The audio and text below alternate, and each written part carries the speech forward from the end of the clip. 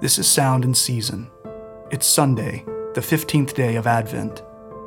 Our scripture for the day is inspired by the 15th line of the Christmas hymn, O Holy Night. In all our trials, born to be our friend.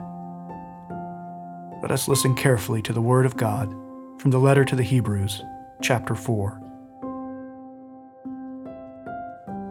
Since then we have a great high priest who has passed through the heavens, Jesus the Son of God.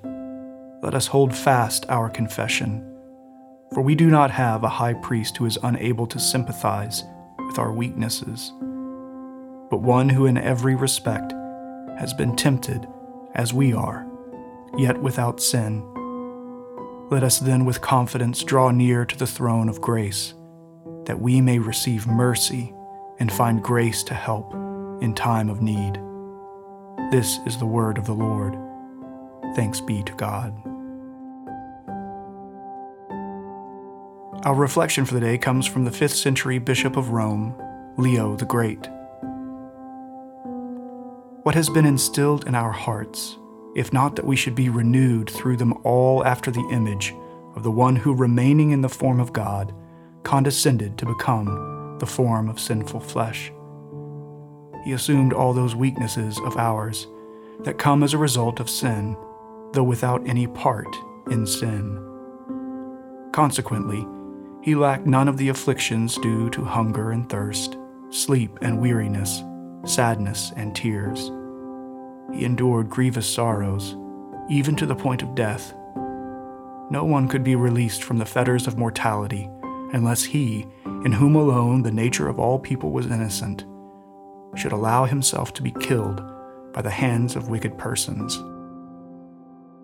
Our Savior, the Son of God, gave both a mystery and an example to all who believe in him.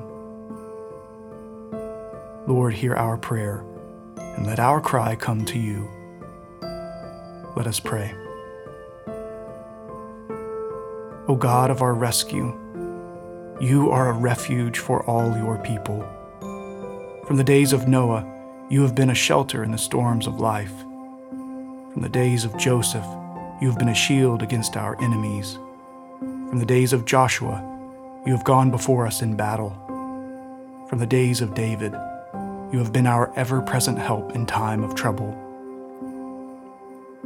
We have come to know that there is no one more unjust or cruel than our enemy, death. It is our greatest enemy, and you have rescued your people eternally. Praise be to the God of Noah, Joseph, Joshua, and David, for you have not forgotten your people. You have rescued us from the domain of darkness. You have transferred us to the kingdom of your Son. O Spirit, give us faith today. Grant us a more profound trust in Jesus so that we will believe and obey all that he has said. O Lord Jesus, you are our hope and our trust.